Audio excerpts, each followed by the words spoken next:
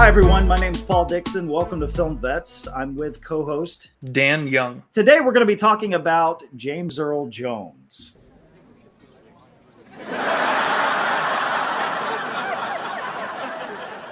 Let me guess.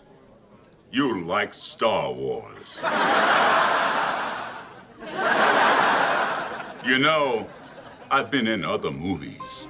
Who in the hell ever said, I got to like you?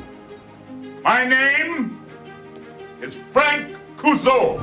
Commander, tear this ship apart until you found those plans and bring me the passengers. I want them alive. I'm King Joffrey Joffre, ruler of Zamunda.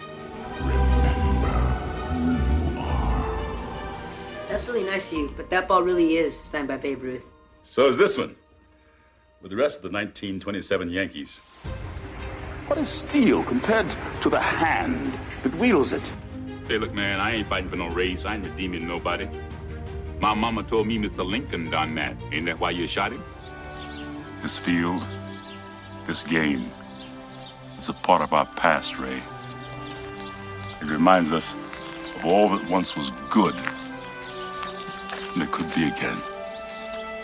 He is a veteran and a celebrity. I'm also wearing a Star Wars shirt in spirit of things. I don't really know much about his history beyond the fact that he had some trouble bringing out his voice when he was younger, and that was something that he dealt with. But the iconic voice of Darth Vader, he's got multiple films and awards. He's Mufasa from The Lion King, one of the best, if not the best, Disney movie ever made, in my opinion. You know, there's a long list of his work, and I'm excited to learn more about him today. Yeah, absolutely. Well, he is a very predominant voice actor because of his kind of vocal training when he was younger. He actually used that vocal training to get out of a stutter. Beyond that, did you know that James Earl Jones was going to college for medicine? He was going to be a doctor. Oh, really? I knew he was struggling with the stutter for a long time, and that was something he overcame. But I didn't know about him going into medicine. That's interesting. And during his pre-med, he actually went in on an ROTC scholarship, and he found that he thrived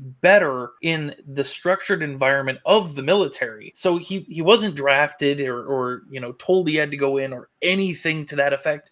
He thrived so much in that environment that he decided that was for him. Now, James Earl Jones is just hardcore. The more you just start descending down into this, he became a ranger. He specialized in survival. He set up a cold weather survival school. It's crazy. Wow. The more you dig into it and find of his military history, he was a second lieutenant because, he was commissioned out of college. He got his bachelor's in pre-med and decided to move in towards just being more active in the military. While he was in school, he was on the Pershing rifle team. Like, I don't know if you've seen any ROTC exhibitions where you've got, your formation marching, you've got rifle exhibition, color guard, stuff like that. I've seen it was those, kind of like that, but it was like top tier. And he excelled. In his first year of school, he basically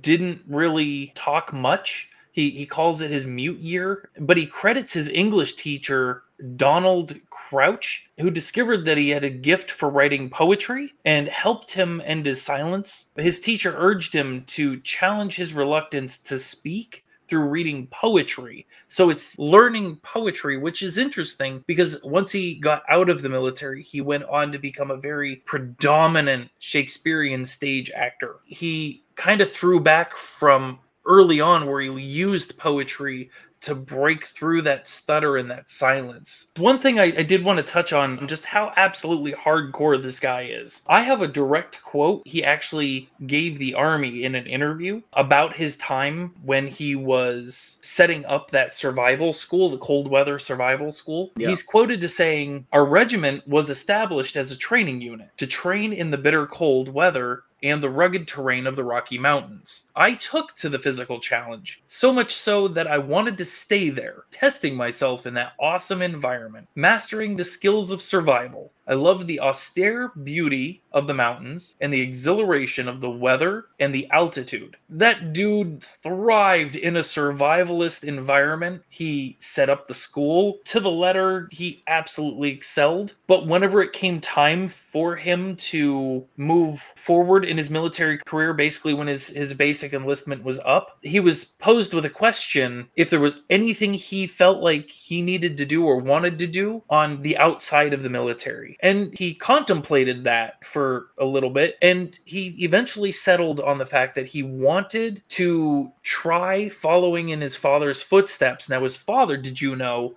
Robert Earl Jones, was an actor as well. He was a stage actor. Really? Yes. Oh, so he had it in his blood. Yes, absolutely. That's cool. When he was making some transitions out, he started off as like a carpenter, working on basically a stage carpenter in 1953. Then from 55 to 57, he was an actor and a stage manager. And that's when he performed his first portrayal of Othello. He just kept building up from there into different plays. King Lear, Midsummer Night's Dream, Hamlet. And that was building up all the way into the 60s. And then in the 60s, he started to dabble in film. And actually, that's where he had his first role in 1964. And I think you're going to love this. Do you know what his first role was? His first like movie role. It's so perfect. I think it's once you realize it, you're just going to light up. Stanley Kubrick's Dr. Strangelove. Oh my God. That was his first movie. Who did he play in that? He was one of the pilots? Young Lieutenant Lothar Zog, the B-52 bombardier. The B-52 bomber. Yeah. That was remember him. That. Wow, what a great first role to come into.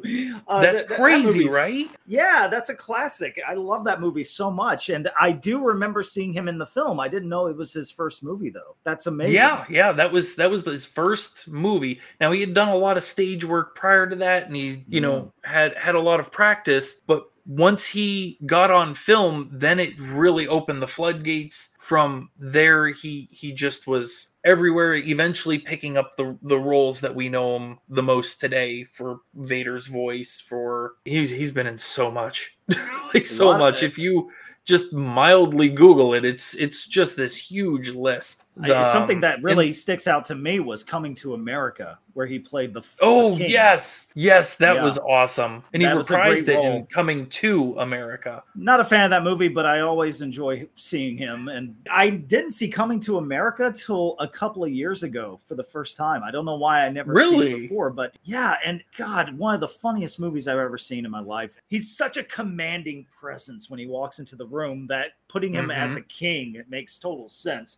And also later on when he played the King and the Lion King, his voice makes such a difference in that film for me, because there's so much love that's put into his protection for Simba and the way he rules his land with also this compassion. You feel that in everything he said and did. It elevates everything about that film for me. There are a lot of people that will say, oh yeah, I remember this actor a lot from my childhood, or I remember this actor over here from my childhood. They immediately associate, they can remember what movies and everything like that. And some people, I don't know how I want to say this, but for me, honestly, it's James Earl Jones. Coming up from the 90s, he was in The Hunt for Red October, Patriot Games, The Sandlot, Clear and Present Danger, and Mufasa and The Lion King. And that dude has just done so much work, and it just hasn't slowed, it just hasn't stopped. Yeah, I think the only thing that, and he deserves this more than anyone, is that he's decided to retire the voice of Darth Vader. As sad as that may be, and no one deserves it more. I mean, the man's been working in the industry forever. And I really hope he's just enjoying retirement. Now, one thing I do like about that agreement is the fact that he has agreed with Disney that they can use an AI engine and already, samples of his voice. So even though it is synthetic, it's still his voice being kind of rendered out. So even well after he's gone, anytime we get Vader on the screen and hear him, it will still be, in essence, James Earl Jones. It will always be James Earl Jones. That's quite the legacy. And that's one thing that I do love about that deal. Yeah, it sucks that he's retiring, especially the voice, but it will always be his voice. I think that is amazing, especially knowing just how hardcore he was in real life. It totally lines up with Vader. He was a real life Vader. I remember there was an interview with him where he spoke about the reveal about, being Luke Skywalker's father. He was reading the script and it said, "I'm his father." And he said, "He's lying. There's no way." So another thing I know you wanted to point out was that he had a huge cameo on the show Big Bang Theory. About that? Yes. I was going to ask you what your favorite scene was, out of every, your favorite role. And I mean, since we're already here, I wanted to say that is hands down, I think, my favorite, cameo where he's playing himself. I think that episode is amazing. Because cool. You read about his history and how absolutely hardcore he was. He also has, just this massive playful side and sense of humor. That episode, it is so funny. Great, yeah.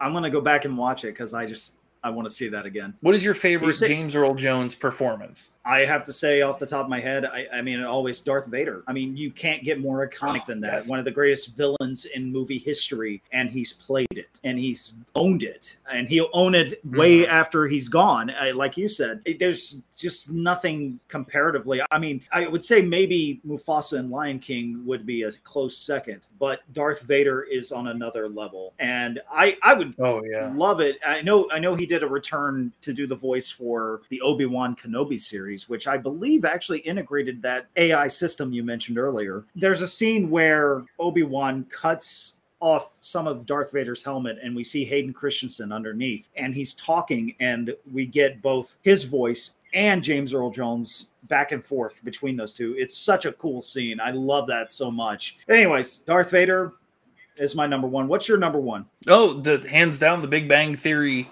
episode. Okay, performance-wise, though. Performance. Oh, okay. So not James Earl Jones, the man. Not playing James himself. Earl Jones, you took Vader, which really crushes me. You can say Vader. It's okay to say Vader. I understand if it is. I mean, come on. I love Vader, especially at the end of Rogue One. That is my favorite scene. He's walking down a hallway and he's cutting people into pieces, and there's one guy and he just lifts him up and cuts him in half. And I remember after we saw that movie, that is all I fixated on. And just walking out of the theater, just talking about it. For a month, you were saying just that. He lifts him up and he cuts him in half. And it's that's all you cared about. Nothing else in that movie really mattered. Well, there was nothing else going on in life that I cared much about other than it was a very uplifting story. What do you want from me? It was very uplifting. I did also really like him in The Sandlot too. I thought he was pretty great in that movie. I remember that a lot. I'll be honest. From when I was younger. I'll be honest. When I was little, I watched that movie about 20 times, and I cannot remember it for the life of me. I've got to go back and watch that film. I don't know why. Well, there you go. It's completely a blank slate with that film for some reason. It's one of those movies that it's just easy to slip by you for some reason. Oh, I mean, one of his greatest voiceover roles of all time. We didn't even mention it. Maggie Simpson from The Simpsons. Oh, I forgot about that. Yeah, he had a small role. I forgot about that. That's awesome. There's just never going to be another voice actor with his presence in our lifetime. No, not to that degree. I mean, not that iconic. He was just so wonderful as a person and a human being, and a great sense of humor, like you said. I'm really proud to be connected to him in any fashion. Mm-hmm. And the fact that we're veterans is pretty freaking cool. In a way, we're Darth Vader, Dan. I don't think that's how it works.